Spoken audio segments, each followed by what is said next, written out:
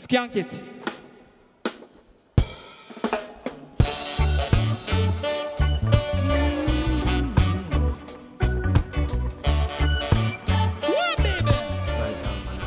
No, I'm just writing down the episode. I don't know why. Maximum. Oh, you're rocking the whole table with the passion of your writing. Look at that, buddy. Look at that. Oh yeah, That's good handwriting. At the top. Mama raised me good. You not done a very good job of stabilising the table. The pen's still trying to roll off. Hey, it's not your solid desk. Yeah, it's not my fucking... Because we're recording in your flat today. Yeah. Location change. Not that that'll make a difference to anyone who's watching. Listening? Not that that'll make a difference to anyone who's listening. Unless this makes the audio sound terrible. It turns out there's a really high dog whistle that goes on at 24/7 in this place. The mic picks it up, but we've never heard it. I feel a bit sort of... Because everything's different now. Wobbly table. You're in the spinny chair. I'm in a chair that feels like it may fall apart at any second. Hopefully live on air. I am quite well, I'd rather it didn't. I'm gonna just pull myself closer. But yeah, new location. This will be the first and last time we ever record here. Not out of spite. No. Just that you're moving. I'm moving. And I'm moving soon as well. Yeah. So we're gonna need to have some kind of party for like some kind of second opinion party. Yeah. What if we just record an episode of us two having a party? We should do a drunk episode. Would that be the best time to do it? That could be fun. Yeah, we could do a drunk episode. Yeah. That can be the next one then. Let's do that. Yeah? What do we... Yeah. Maybe not next week, but next time. Like, Let's one talk of our about, next episodes. talk about Drinking Buddies. So that's a film about Drinking. Or we could talk about Leaving Las Vegas. Because that's a film about drinking a lot. A lot.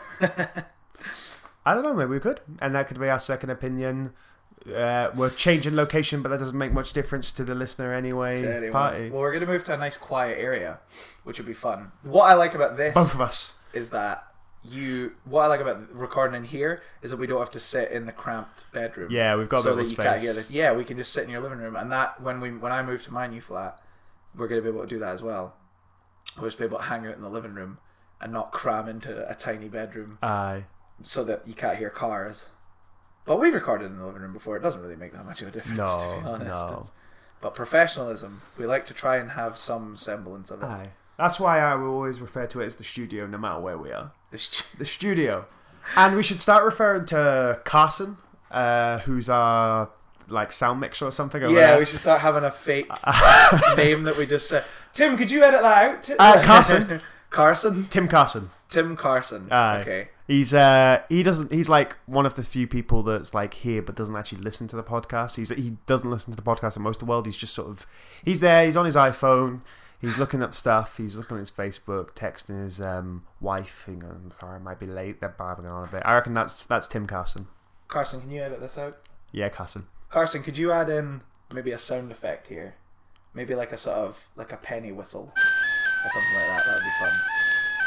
Now I'm going to have to write down that I want a penny whistle. Carson, edit that bit out where I acknowledge the fact that it's still me editing. Thanks, Carson. What's up, people at Peopleton? Welcome to Second Opinion Movie Podcast. I'm your host, Danny Jones, and Truckosaurus himself, Scott Morrison. Truckosaurus? I know. I'm a very old man today. Mostly because I'm wearing a bonnet. But also because my back is very sore. It's very, very sore. I don't know why. I woke up this morning in a great deal of pain, and I can't get comfy no matter how I sit. It just hurts. So if throughout the episode you hear any sort of might be a lot of fidgeting. That is not comfortable. Me bludgeoning Carson to death. Aye.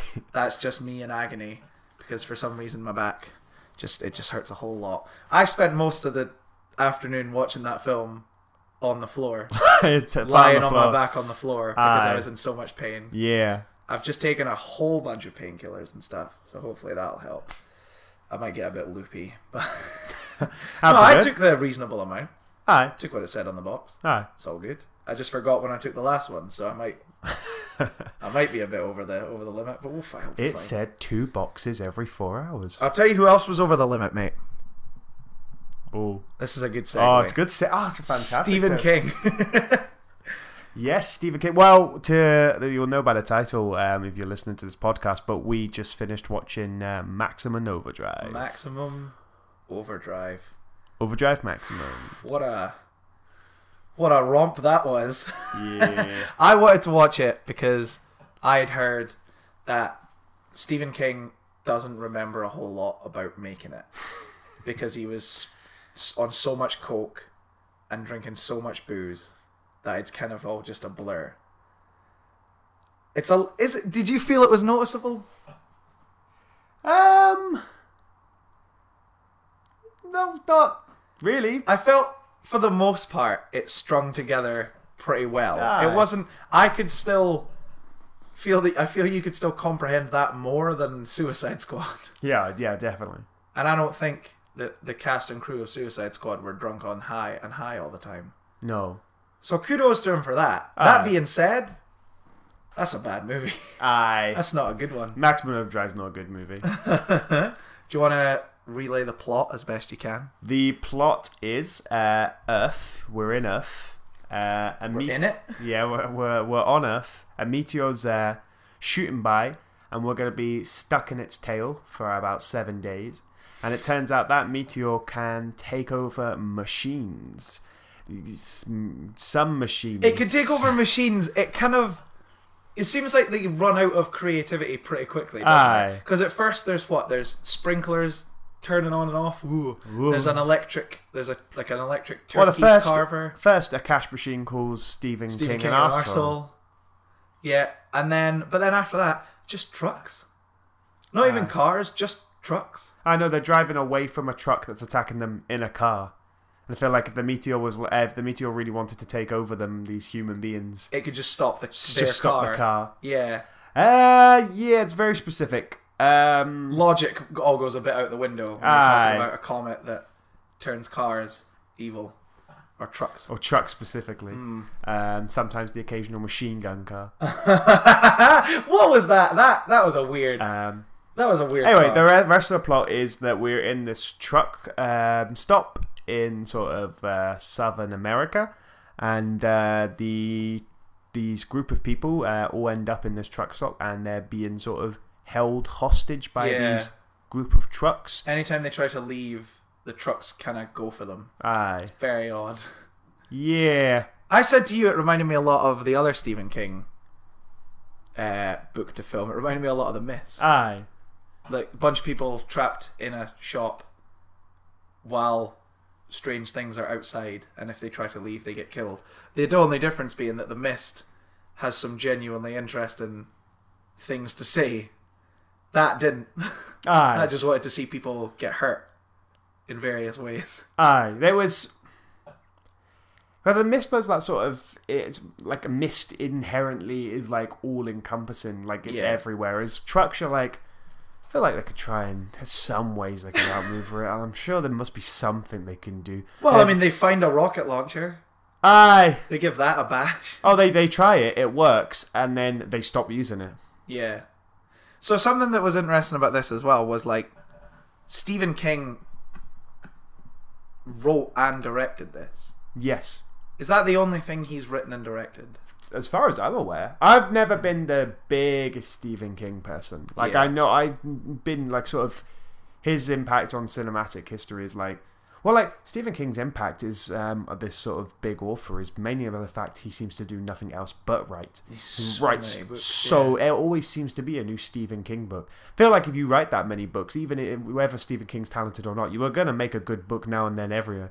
It's like making one. It's almost as bad as Woody Allen. They're almost the Woody Allen of the literature world, where he is writing them so often. So he's had so many films adapted. Like, so his impact on cinema is kind of up and down ever since the 80s. Like, he's had good films, he's had bad films, and you kind of fairly famous which films are the Stephen King ones. You don't really ever get too shocked. Oh, I didn't know that was based on a Stephen King book. Except the Simpsons movie. That's a bit of a twist. Yeah. So like his but he's famously not ever. Doesn't tend to be happy with adaptations. Most famously, the Stanley Kubrick's The Shining. Yeah. He was not happy at that at all. Which is interesting because then he took a crack at it. Yeah, and I haven't seen that version, but from what I'm led to believe, that version's not great. Well, like the thing about Stanley Kubrick is he's one of the best filmmakers in the world, and it goes to that sort of adaptation sort of process. Is like, should you? Because like, The Shining's a book that Stephen King wrote. It's a story that he came up with, and then one of the greatest filmmakers in history adapts it into this critically acclaimed film. Yeah. But like, But it's not like the book. Does that make any difference that Stephen King's like himself is like, well, no, I didn't like it. Yeah. Because it's just a good film. Yeah. Like, you can't say it's not a good film. No, I agree. So it's almost like, at that point, does it even But that's matter? just his kind of, I think that's his, like, just defensive.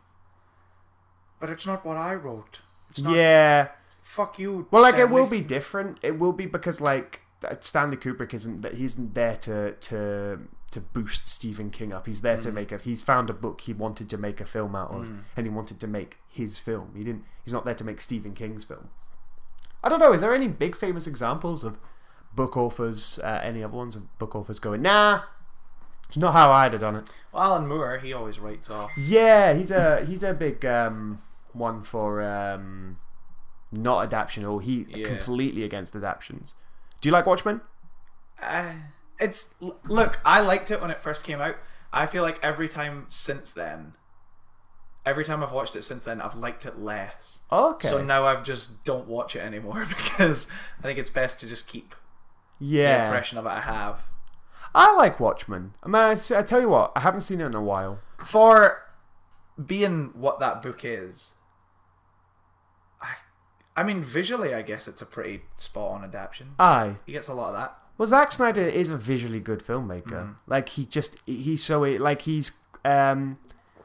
got his own style, and he has that, like, it's very CGI focused and stuff. It's always, Zack Snyder's always seemed to have fallen down when he's also writing the story as well. But like Watchmen, it was like, well, obviously there's so much controversy about adapting it because Alan Moore didn't want that at all. So Zack Snyder must have felt the pressure to be like, no, okay, then if we're gonna do this, we're gonna make it pretty much a straight adaptation. But like, I think as far as like, so obviously an adaptation from the start is kind of a tricky territory to go under, and I thought that Watchmen does really, really well. I for like a film version of the book, I really liked it. Do you prefer the changed ending? I always used to prefer it. Like, and especially, but I feel like the thing is, in the film, it makes more sense in the context of the film, and the comic book's ending makes more sense in the context of of it being a comic book, which I guess something to be said. Like, I guess at the end of the day, and that's what I feel, because in the film I feel like it works really well. The more nuclear ending, the more it's more in keeping with the rest of the film. But like, I don't know enough about comic books to be able to go, but it would have worked in the comic book better. Because comic books are obviously such a different medium, and they're more influenced by that sort of the fantastical and the cosmic, and the giant squid attacking New York is more in place in even a serious comic book, as it would be a bit more out of place in a serious film. You think the film ending it's easier for the average moviegoer to? I don't think it's about the average moviegoer. I just think in the context of films it works. Like, films just aren't like film. Obviously, film can be anything it wants to be, but like in terms of big blockbuster film, sound like you're talking to a child. You can be whatever you want to be. You want to be president, you could be president. Whatever you'll be, you'll be. I was gonna say that could be going into copyright territory, but we do have an episode where we play almost the entire Top Gun soundtrack. No, I felt like just what it was in terms of a film. It's easier to digest as a comic. Well, like comic, in terms of like crossing over medium, comic always has that thing where like in a comic book you choose how to read the dialogue or the speech bubbles and stuff, as where when in a film you then have to pick a tone. That's one of probably the biggest things about comic books. That's probably why they can go in weird strange dialogue that's more exposition and just explaining what it is. I'm about to punch that guy, because it's harder in art, like stationary art, to show that that's what he's doing. Whereas in film, it's motion, so and the actor has to pick a tone. So there's all these sort of various things, and I don't claim to be a big expert in comics, so the context and history is different. But in the film, I think it works in the film. But we're not here to talk about Watchmen. We'll save that for another day. Maybe we'll do Watchmen. It's a long movie. Probably not. Then you have to watch it again. I like to keep. That's it, and my opinion will go down even more. I don't know how much lower it can go now. Before I'm no longer into it. I tell you what, we'll get a memo of it. Carson, can you write that down? Carson, don't look at me like that. Write it fucking down. Give me that sass. Aye. He knows. Aye, fucking He knows Carson. what he did. Throw something at him. No, that might cause damage. Aye. Given that we're throwing it at nothing. So yeah, Maximum Overdrive. So he, like I said, I think it's the only one he's adapted. It's the only one he's adapted, which is impressive. He was coked out of his goddamn mind the whole time. I'm impressed as to how well it holds together, but at the same time, I'm also like not, because there was a lot of unnecessary faff. There was a lot of scenes that just, what were they doing there? What was the point in that? Like, there was a bit where two guys try to walk out at one point, and the owner of the shop calls them out for stealing something. They're like, what? We didn't steal anything. And then that scene goes nowhere. It goes absolutely nowhere. Yeah, because there's quite a few people in that truck shop. Yeah. They don't, like, by the end, they narrow it down to, like, the characters you follow. But, like, even among, like, the several thousand main characters, there's still a lot of people in the background and stuff. They spend the first, like, 25 minutes of that film setting up so many characters.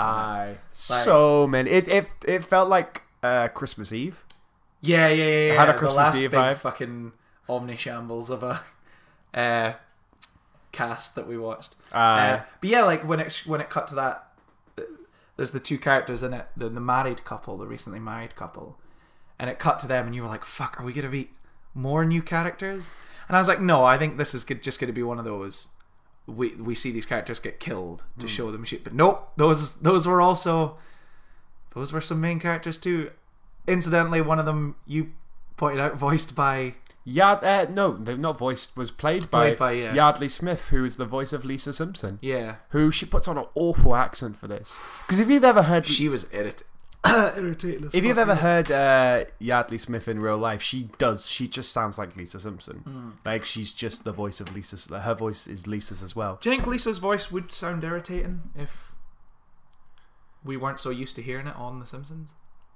If you actually, because there's a couple of times where she acts or where she talks in an interview. If you actually watch it, it's really bizarre. Yeah. I can't tell if it's because Lisa's voice is actually like a part associate it with a little girl, so when it comes out of an adult, it sounds strange, or whether it's because it's Lisa Simpson. Like you have a definitive image of what Lisa Simpson is, who she is, down to the pearls on her neck and the dress she wears. You know exactly who Lisa Simpson is, and then for this other person to have the balls to just have her voice, it's like so weird to watch. But she doesn't have the voice in this one. I didn't recognize her because obviously I don't. I didn't know. Like, it's hard to recognize someone who you mostly know for her voice, and then she puts on a voice. I was like, this seems like an actress whose career went nowhere. Yeah. And then at the end of the film, you see it's Yardley Smith, and I was like, you said who she was. I was like, what? One of the most successful franchise of all time. Yeah. Like, she must be making. Do you think that must have came out just before Simpsons? Yeah, it would be before 88, Simpsons. Well, Simpsons was the late 80s that it started with the weird short cartoons, but like, so you don't have to go quiet. I think it was set in 87 with the weird short cartoons, but like it didn't properly get fully into like being that popular till the 90s. 86. I was doing before Simpsons. 1986. I need to remember to take the The disc. Just behind the scenes, Carson, you know what to do. Yeah, Carson, get that disc sorted. Put it back in the DVD box. What if we just change his name every time we address him? Sounds like we have a team. Aye. An actual team. We'll think of 3 specific names and we'll switch between them, and then there'll be a continuity. Yeah. And they'll be so confused. Lead character, Hollywood heartthrob, and Brat Pack member. Yeah. Emilio Estevez. Yeah, he was bloody big in the 80s. No, I was agreeing with you. Yeah. It sounded inquisitive, yeah. But I was Breakfast Club? Aye, Breakfast Club. That's St. the Elmo's thing that Fire. I think of. Aye. This is definitely out of tone from those movies. It was weird watching people interact with this film. I mean, like, the fundamental problem, because I was, like, trying to judge acting in this film. But, like, the weird thing is the script has this, like, this apocalypse happens where they're all having their normal about life, and nobody cares. and suddenly out of nowhere machines start taking over, and they get stuck in this truck shop, and then they just sort of are just casually, it's like they've been trapped somewhere because of the rain or something. Like, it feels that sort of, they're like, oh, I guess we're here till it blows over. They even said, she's like, oh, she even laughs, oh, we have to do, like, the monster meteor goes, all we have to do is, that's our stuff, we have to just survive 6 days, it'll be fine. That was just after the 2 main characters had sex, which, in a big post-apocalyptic disaster. Well, you've got to have the love interest. There's the love interest. 2 attractive young people. Is there many other disaster stuck films? In a truck shop? Is there any other disaster films where they have casual sex just while all this apocalypse is happening around them? Probably. Happens in The Walking Dead sometimes. Oh, well, The Walking Dead's a more long-term thing. Yeah, but... Like, if it was, like, this has only just happened, you'd feel like trucks taking over, there'd be panic, and suddenly they're taking you hostage. You're like, what the fuck? Everything... I question everything I've ever known, and also, I'm in danger. But hello, I'm feeling horny. Do trucks count as machines? This is something I was thinking about. It depends. Because it's fuel like... Yeah. Because it's very fine line what you would count them as a machine. Because a machine, I would assume it meant electronics. But things like sprinklers were turning on. And I don't think a sprinkler is a machine. Because, like, they're not... It's not like... Because you would think that if they were trying to, like, power electricity, it would be anything that's connected to a main grid or anything, which trucks aren't. But it's because, like, if trucks count as machines, wouldn't guns count as machines? Well, guns do. But they also don't. Because they use guns. Yeah, because they use guns. They use guns against a vehicle that has a gun on it. What a weird vehicle that was, by the way. Let's just... Even if that's a real thing in the military in the 80s, that's a useless I don't think it was a machine. Military vehicle. They just strapped a machine gun to a little Deep cart. South.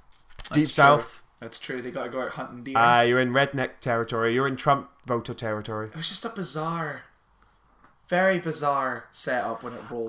So what counts as a machine is so weirdly specific, and even something as simple as we said earlier, a truck counts as something they can take over, but a car apparently doesn't. Yeah.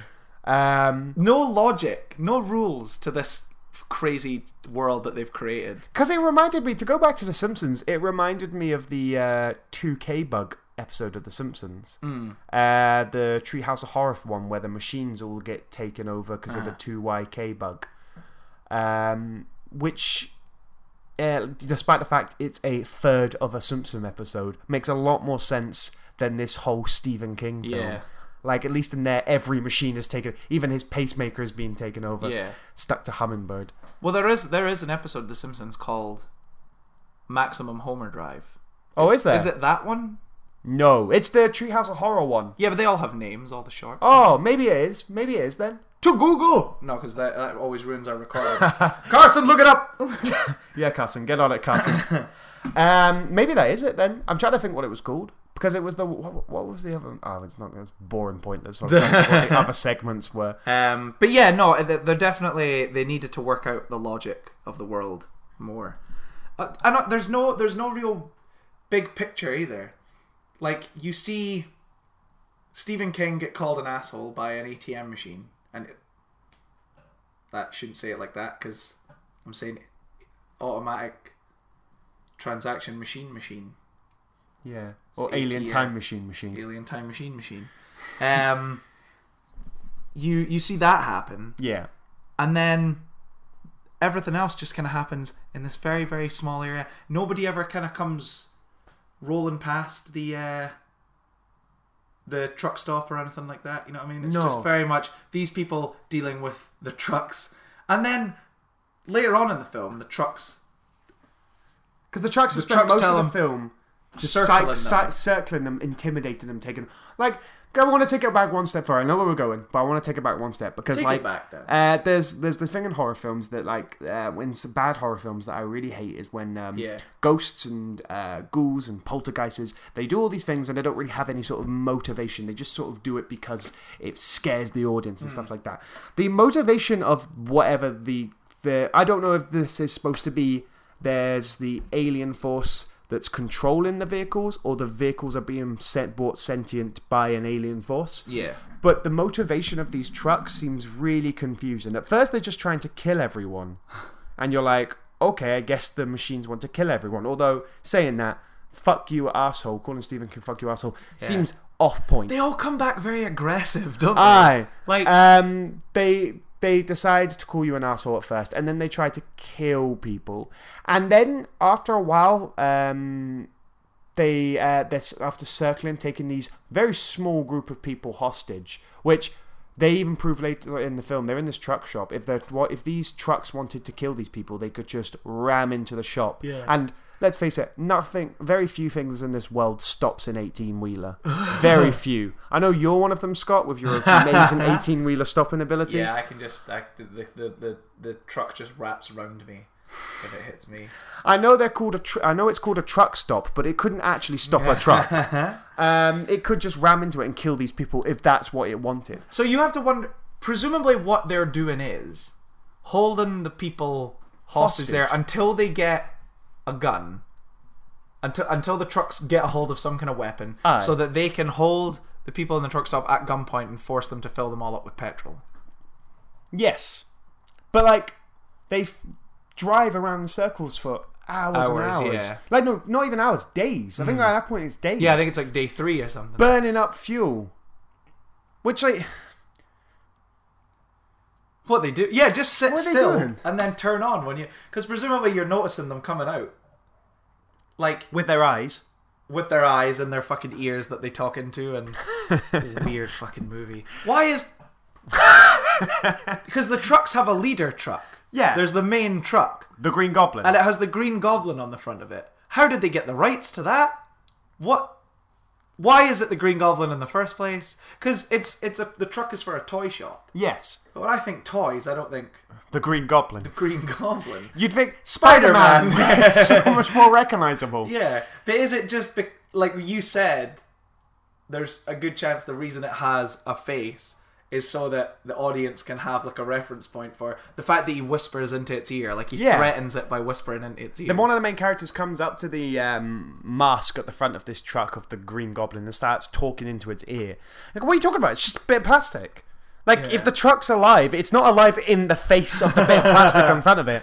It's not like it's alive. Its conscience is at the front. Its bladder somewhere down the kind of 17th wheel. It's mental.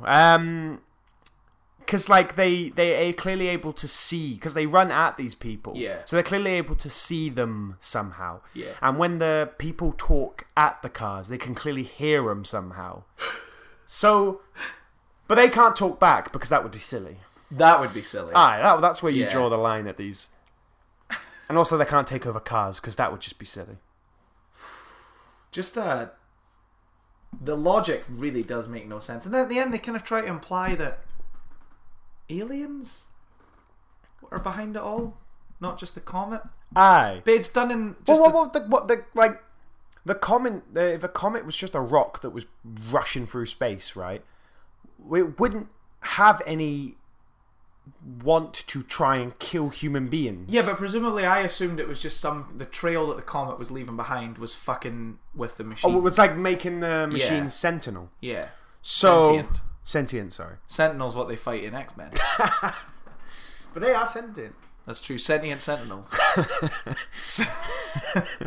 Not to get philosophical. Sentient sentinel.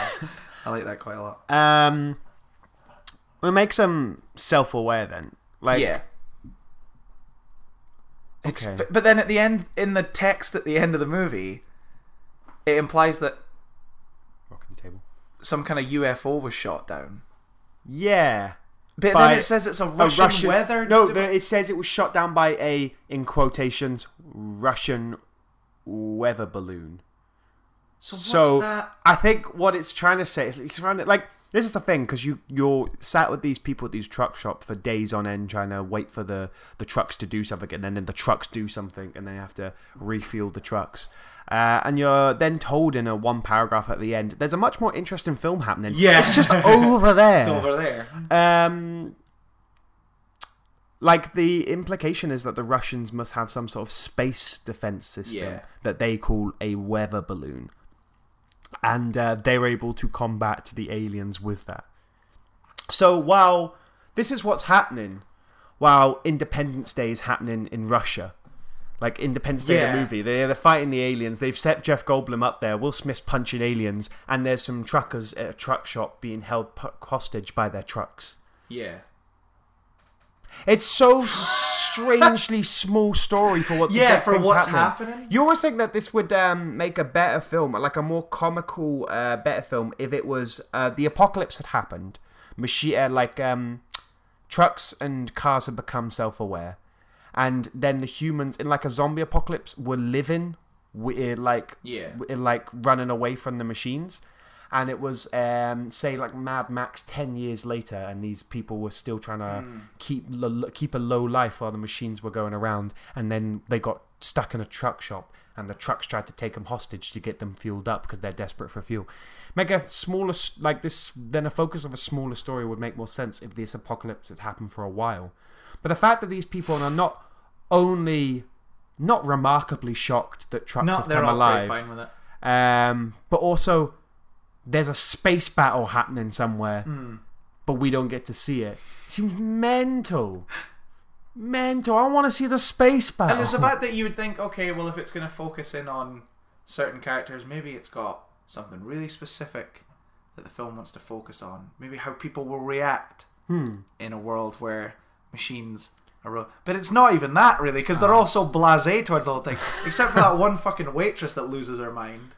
And runs out screaming, "We made you!"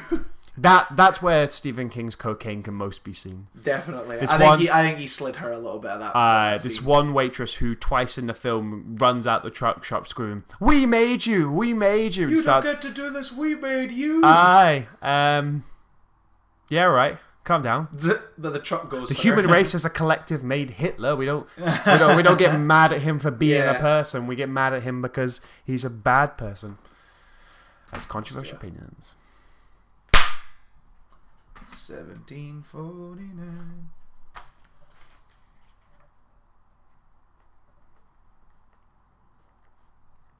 Clap.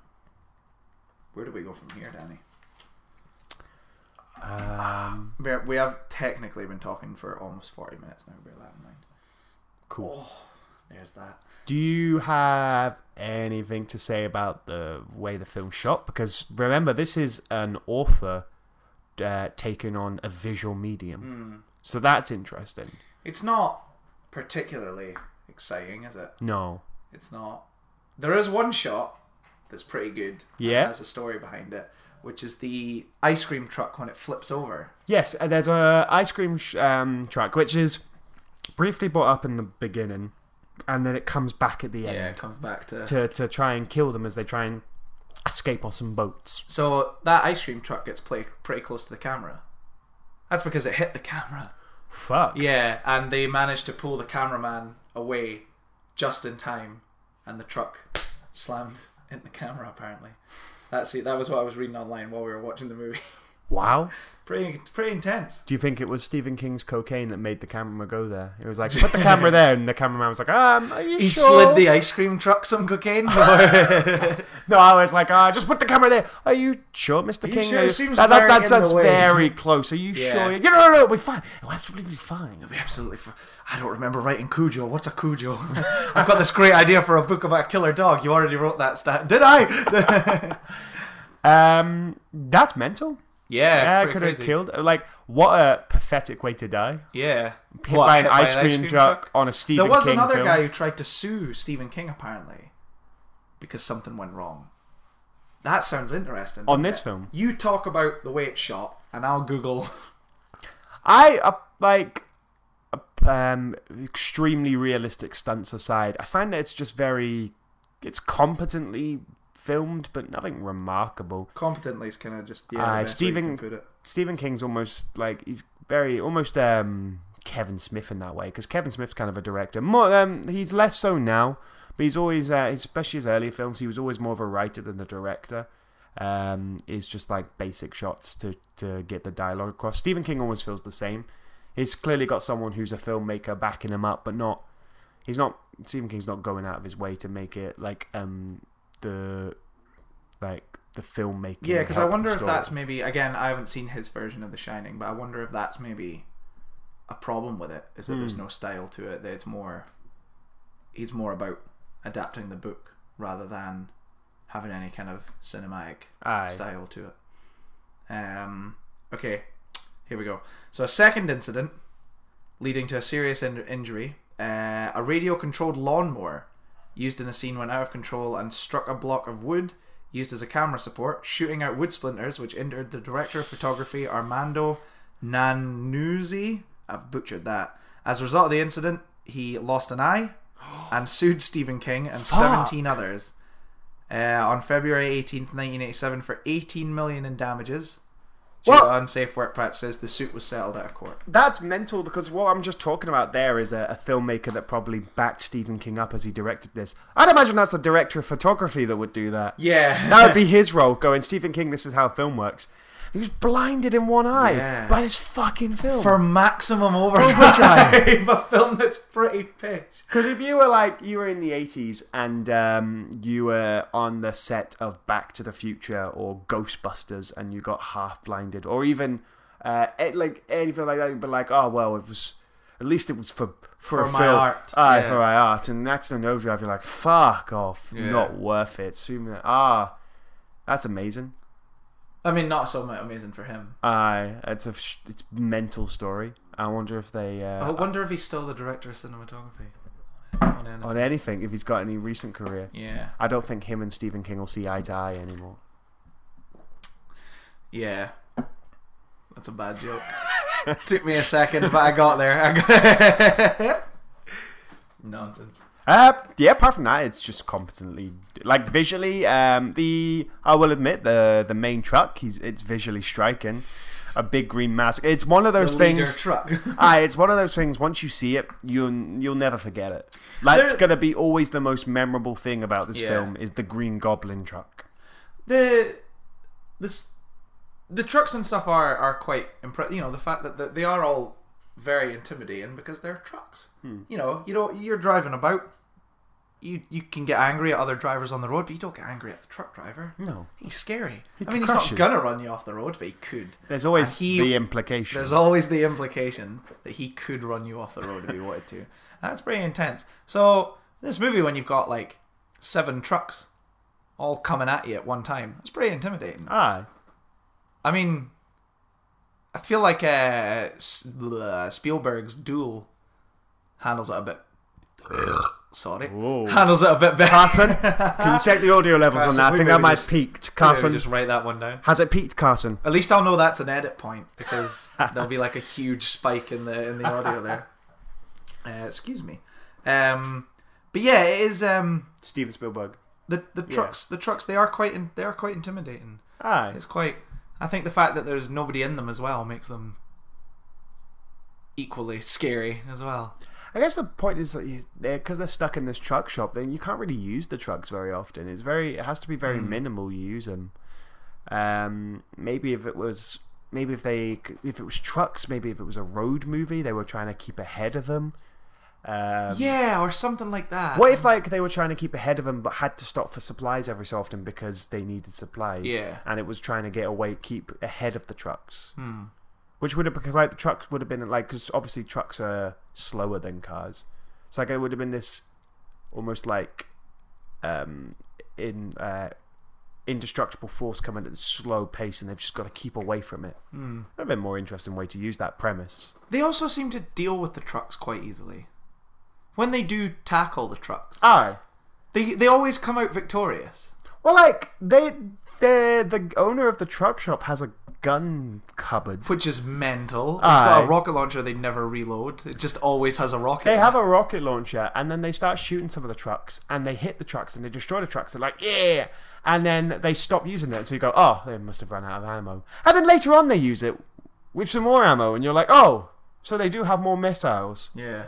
They're like, well, how many do you have? If you, like, how many... Like, you have a big guns thing there. Is it like 6? You could take out most of the trucks. What are you talking about? Yeah. Why not just use it? They must use it about 5 times.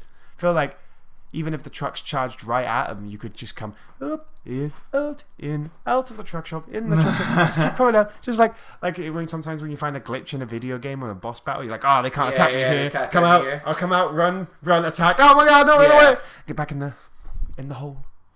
Yeah, so as intimidating as they are, they always deal with them pretty Aye. quickly. Trucks in it. Aye, truck. Just shoot it with a rocket launcher. That's the best way to do it. They made the vending machine quite intimidating. That very well stocked vending machine. Yeah. Like they could take 400 over a cans. vending machine. Yeah, they took, which makes more sense than a truck. I think. Aye. Well, if it's like electrically powered to like a grid, that makes more sense. Yeah, you got to plug a vending machine in. Aye. It's not, that boy's not battery powered. He's not running on fuel. Aye. Yeah, so that it makes more sense. There is a scene.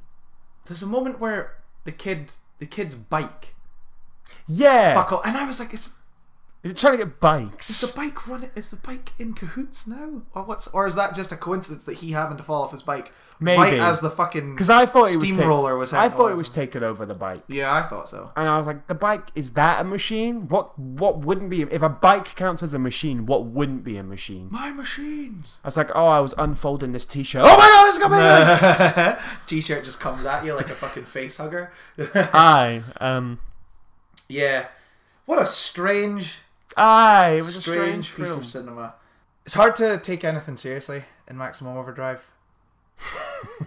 Because even the scene where a small child is riding his bike through a town which has been It's his torn familiar apart. neighborhood. It's All the familiar, people he knows. all the people he knows and grown up around. If he did have paper round, he'd be delivering papers to all these people. All these people Some dead. sort of emotional connection. There'll be people I accidentally threw a ball through his window. I feel really bad about that sometimes. And I really like his dog. Or her husband died a few years ago. And now she's widowed. And now she's dead too. All these emotional connections that this child has connected with over living in a neighborhood in a community for so long, and he's walking through it, and he's seeing all of these dead bodies, and it's all the people he knows, the faces he recognizes, the ones he sees on his walk to school every single weekday. They're all dead, brutally, bloodily taken down by some unknown force he's unsure about. He's unsure what's happening. Now here. imagine that's you. Yeah. Imagine the emotional impact. Who would you get to score that? AC/DC. AC/DC. It's mental. It's great. It's such they are a good choice for the majority of the film, but when it hits stuff like that and TNT's playing in the background, it's so fucking bizarre. It is mental. It is impossible to take anything seriously in the movie because the music tonally never really matches what's going on because it's always just AC/DC songs. So surreal. So fucking bizarre. Like I said, good choice for the action stuff. Don't get AC/DC to score your whole movie when it's got emotional things like children seeing dead bodies. Just don't do it. It could have had so much more impact. Yeah. If almost any other music was used. But instead it's like, we gotta rock and roll. What do they sing again? I don't know. They're always just shouting about rocking and rolling and doing drugs, aren't they? No wonder Stephen King connected to them so fucking much. But yeah, just a really surreal choice.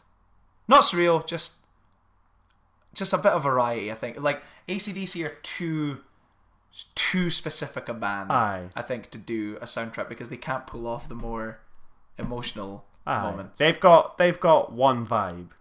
And it's a cool vibe. It's a cool vibe. It's rock and roll. It's rock and roll. When you're fighting trucks, when you're blowing up trucks with rocket launchers, with self-reloading rocket launchers, that's a fun time. Or if you're Iron Man. Chuck on for those about to rock. If you're Iron Man, if you're Iron Man. it suits you well. But at least Iron Man has like a separate score for the less AC/DC parts. When he's going through his neighborhood of dead people he's familiar with. They've got maybe like Danny Elfman. Or someone else. Well-known Marvel composer Danny Elfman.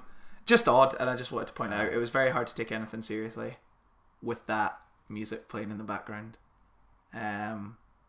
Also, another fact, Stephen King wanted Bruce Springsteen to be the lead character in this movie. Really? I'm pretty sure that's a fact I read. Really? Mental, isn't it? Why would you think that? I don't know if Bruce Springsteen's a good actor. I've never seen him act. Except for that one little scene in High Fidelity. But I don't think he'd be good. It sounds like Stephen King was writing this film on cocaine, listening to a mixtape of 80s rock. Yeah. And was like, all of this. Right, all of this, please. Overdrive, Bruce Springsteen. Let's make sure I'm 100% right on this one. Filler noise. Stephen King is a man who knows what he wants, and for the lead role of Bill Robinson, he wanted Bruce Springsteen. There was just one problem. Dino De Laurentiis, the film's executive producer, did not know who the boss was. And he's quoted as saying Stephen King wanted an unknown actor at the time, Bruce Springsteen. Damn it. That's very bizarre. It's actually there's another little known fact about. I'm sure you've heard of like the Napoleon film Stanley Kubrick was going to do. His choice for Napoleon was Bruce Springsteen as well. Noticeably tiny Bruce Springsteen, yeah. Yeah, I get you. because that's how great filmmakers like Stanley Kubrick and Stephen King, the SKs of the world, think. But how rock and roll? Do you think the film would be any different if Bruce Springsteen was? I feel like people would watch it. I feel like people would hunt it down more, like would seek it out more because it's the film Bruce Springsteen's in, where he fights sentient trucks. I think. I don't. Because has he ever acted? I don't know. But like, because when I hear his music, I think he'd be more of an everyman. Yeah. Like rather than because he did the soundtrack for The Wrestler. Yes. And that works really well. That's more his speed. I think. But like, if he was to play a character in it, I feel like it'd be more of a John McCain sort of thing, and like just an everyman. Because like the guy who does play it is kind of, he's not unlike an everyman, but he's a bit more. He's like a misunderstood youth in a way. He's like he's on parole. He's just trying to make a life, man, and the man's getting him down. Yeah. Whereas Bruce Springsteen would more be like, I just feel like he'd be more like a trucker. Yeah. Like just a guy who's just doing his job. He'd be good in the film. I'm sure. Not the main character. But then Emilio Estevez wasn't very good as the main character, so what do we know? Not a lot. So we could also, speaking of Stephen King. Okay, top head, what's your favourite Stephen King adaptation film? Shining. Yeah. Shawshank? I was thinking Shawshank. Shining. I think Shawshank would be mine. I'm going to go I Shining. like The Shining, but I think it would be The Shawshank Redemption. Shining's more my wheelhouse. Although The Shawshank Redemption's only based on a short story, and a lot of it's like just is Frank Darabont's doing. Yeah. I like The Mist a lot as well, though. The Mist's good. I'm a big fan of that. Have you seen the black and white version of that? No, I haven't. Pretty fucking baller, mate. The Mist is Frank Darabont as well, though. Yeah. He loves a bit of Stephen King, doesn't he also did The Green Mile. Yep. It's a good film. Frank Darabont did The Green Mile. Yeah. I knew that. I did know that. I just I don't know it's why. mental. Frank Darabont did Shawshank Redemption and Green Mile, so Stephen King prison films is a genre that Frank Darabont is a... I like how there's a subgenre of Stephen King books. Prison dramas, prison films. This Maximum Overdrive was based off a short story he wrote. Is it? Is it just called Trucks? I'm pretty sure. I'm certain it was called Trucks. Did you see the Dark Tower trailer? You're a Dark Tower boy. You're excited. I'm excited for it. I was excited for it a lot more than when I saw the trailer. Yeah, that trailer's not. It's not a good one, is it? No, it's. Yep. The short story was called Trucks. Oh, good. It was indeed called Trucks. I'm gonna write this fucking book. It's gonna be about I'm gonna ride Boogeyman. Trucks. It's gonna be about trucks. It's gonna be so good. Carson, can you take the cocaine out of Scott's hands, please? It's got a tight grip. His hand's gone red. Have a little sip of the cocaine. The little sip, The little taster, little taster. palate cleanser. Little palate. You gotta the way to take cocaine is you gotta take a real deep inhale of it. Aye. Really open your taste buds and then just knock it back. Right into you. Right into Or you. suppositories. What'd you think of the Dark Tower? Always gets weird. Always gets weird. Especially when I'm on all these painkillers. Like it has moments. It's bizarre. It feels very generic, and I know that the Dark Tower isn't generic, but like it's managed to take something that's this weird, bizarre fantasy series that has so many strange elements to it, and make it feel fairly straightforward. Yeah. But like, I don't know. I'm still looking forward to the film because I want to see what they've done. I want to see what the adaptation is, because I know they're not going for a straightforward adaptation. They're kind of telling the story of the Dark Tower series, but like not necessarily in the order of the books, which is cool. Is the kid in the book? Yes. Okay. And he's in the first book. That stuck out to me. Because I've not read the book, but I was like, oh, this is not what I thought this was at all. Because there's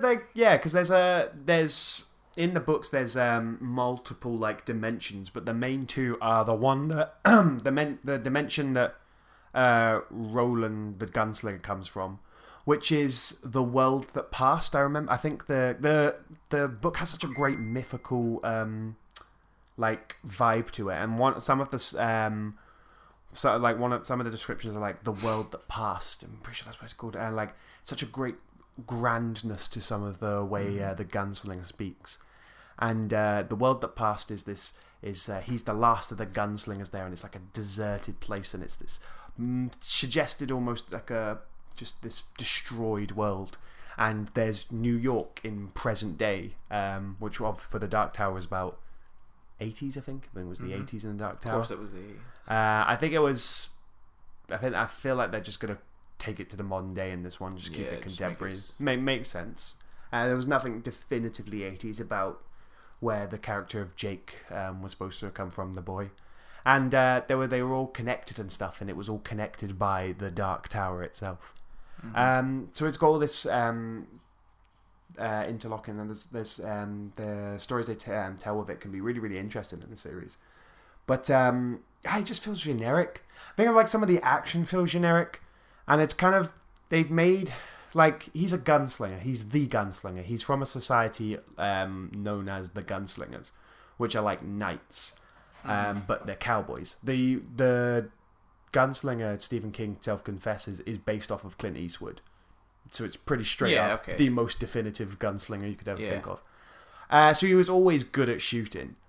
But like, in this they make it almost to a mythical level, and it almost, I don't know if it quite really suits it. Yeah. It looks a bit weird and bizarre. Maybe like if the rest of the film was to follow the bizarre stories of it, maybe that would work. But it was never quite, I never got the sense, like he does almost have a supernatural sense about him when he's like an awareness, but you almost felt like it was just heightened senses, not necessarily the ability to make bullets go into the gun in midair. But I'm still looking forward to it. I'm rooting for it. My problem is this film that only cult fans are going to be are going to go see at the moment is not got a lot of marketing. It's got the trailer finally. When's it out? It's August, I think. Damn, that's close. It's close for the trailer's only just been released. Only one trailer's been released. Saying that, Wonder Woman was like that, but then Wonder Woman's already a property that was everybody knew about it anyway. Not as many people are going to go see the Dark Tower, and I don't know. Like, I was just like, I don't know how much the budget is. I presume for the fantasy scope of the Dark Tower, it'd have to be a fair budget. And if they're not going to market it, then it's just going to bomb. Yeah. And I don't think you get a second chance at adapting the Dark Tower. It's too bizarre. And I don't. I think it's strange. It feels disheartening that they might just destroy it without marketing, without fully trying. Because I just don't think there would be no business sense in like if this bombed to go for it again. Yeah. It's not like, say, Superman, which you could adapt as many times as you'd like because it's all like such an endearing cultural relevant. As the Dark Tower, I don't think will. It's as the other parts of the Dark Tower is it's all very connected to the rest of Stephen King's stuff. It's almost like the backbone of Stephen King's bookography. What would you call that?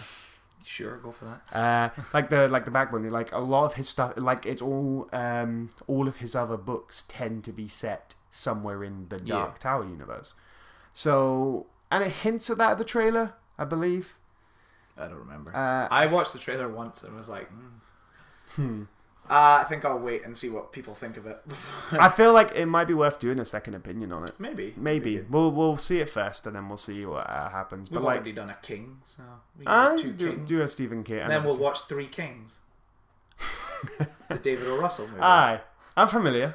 Yeah, it's a good movie. Aye, not like this. No, this is bad. The Dark Tower, I'd be interested to see how it turns out because it's like Stephen King has done pretty much like he even said there, prison genre is a Stephen King genre. He does these horrors, and this is his first. This would be his like a film based on a fantasy novel he did. Yeah, it'd be really cool to see if that how that turns out. But like the trailer just doesn't look great. It's such a small marketing campaign that isn't even a great marketing campaign for a film that I think already it's almost coming. It's going to be quite alienating to certain people who aren't into that. Aye, kind of weird high fantasy. I guess not high fantasy, but high sci-fi. It is kind of high fantasy, high sci-fi, high fantasy. It's got high mythology. Because like even as a person who read the book, the thing that got me most is like the he comes from the Society of the Gunslingers, and there's this weird. It's all based on like the honor of honoring your father, and there's the speech Idris Elba does at the end, and it's if you read the books, it's such an iconic speech, and it's so fucking cool to hear Idris Elba of all people say it. You do not you do not aim with your eye. He who aims with his eye has forgotten the face of his father. You aim with your heart. And it's like hearing Idris Elba say it, you're like, oh, fucking hell, that's so cool. There's like old gunslinger oath from the whole thing that's hugely part of it. But that's the only bit that, as a fan, gets you really excited. Yeah. That was a big rant about that. Cool. So that's like Maximum Overdrive, and then talked about Stephen King and all that good stuff. Yeah. Fun. Aye. We got the minutes for this meeting. Well, Carson does. Carson's got the minutes. He's got it all written down what we need. Carson, you email that to me. Aye. And to me too, Carson. No, my email's in the record. Me, not him, Carson. It's in the record. Look, you can see it's in a piece of Carson, if you're listening, don't send it to him. Just send it to me. No, just send it. Come on, Carson. Don't be a dick. Carson, just mumble like. What would Emily think? Come on, man. Oh, don't bring Emily in. Well, you know what? You know there's I'll bring Emily into this. Rock on. Tune in next time where maybe we'll do the Dark Tower. Next time. For a film that's out in a couple of months. Who knows? Next time, that'll be the next one we do. I think we can call that one. We can put that one in. You can find us on Facebook and Twitter at Second Opinion Pod. That's second with a 2. Yep. Yeah. And if you're listening to this, you've probably already got us on iTunes, so good job. Yeah, well done. We don't have any new YouTube videos or anything, nothing to promote. No. Shite, innit? We're both busy at this moment. We're just busy boys. I'm dealing we're with both back moving. We're both moving flats. So we'll try and but we stay consistent. We've still done it. I went away on holiday and we still managed to put 2 holidays. You've been away on 2 holidays. Don't big it up, right? It was 2 holidays in the space of a week. I thought we were going to miss this deadline, but no. We made it work. Carson helped. Thanks, Carson. He put this together. He's the magic. He's the real. Rock on. Cool. Until next time. Yeah. Cue the music. And eat your M&Ms. Eat your JK M&Ms. Eat your J.K. Simmons. See you later, everybody.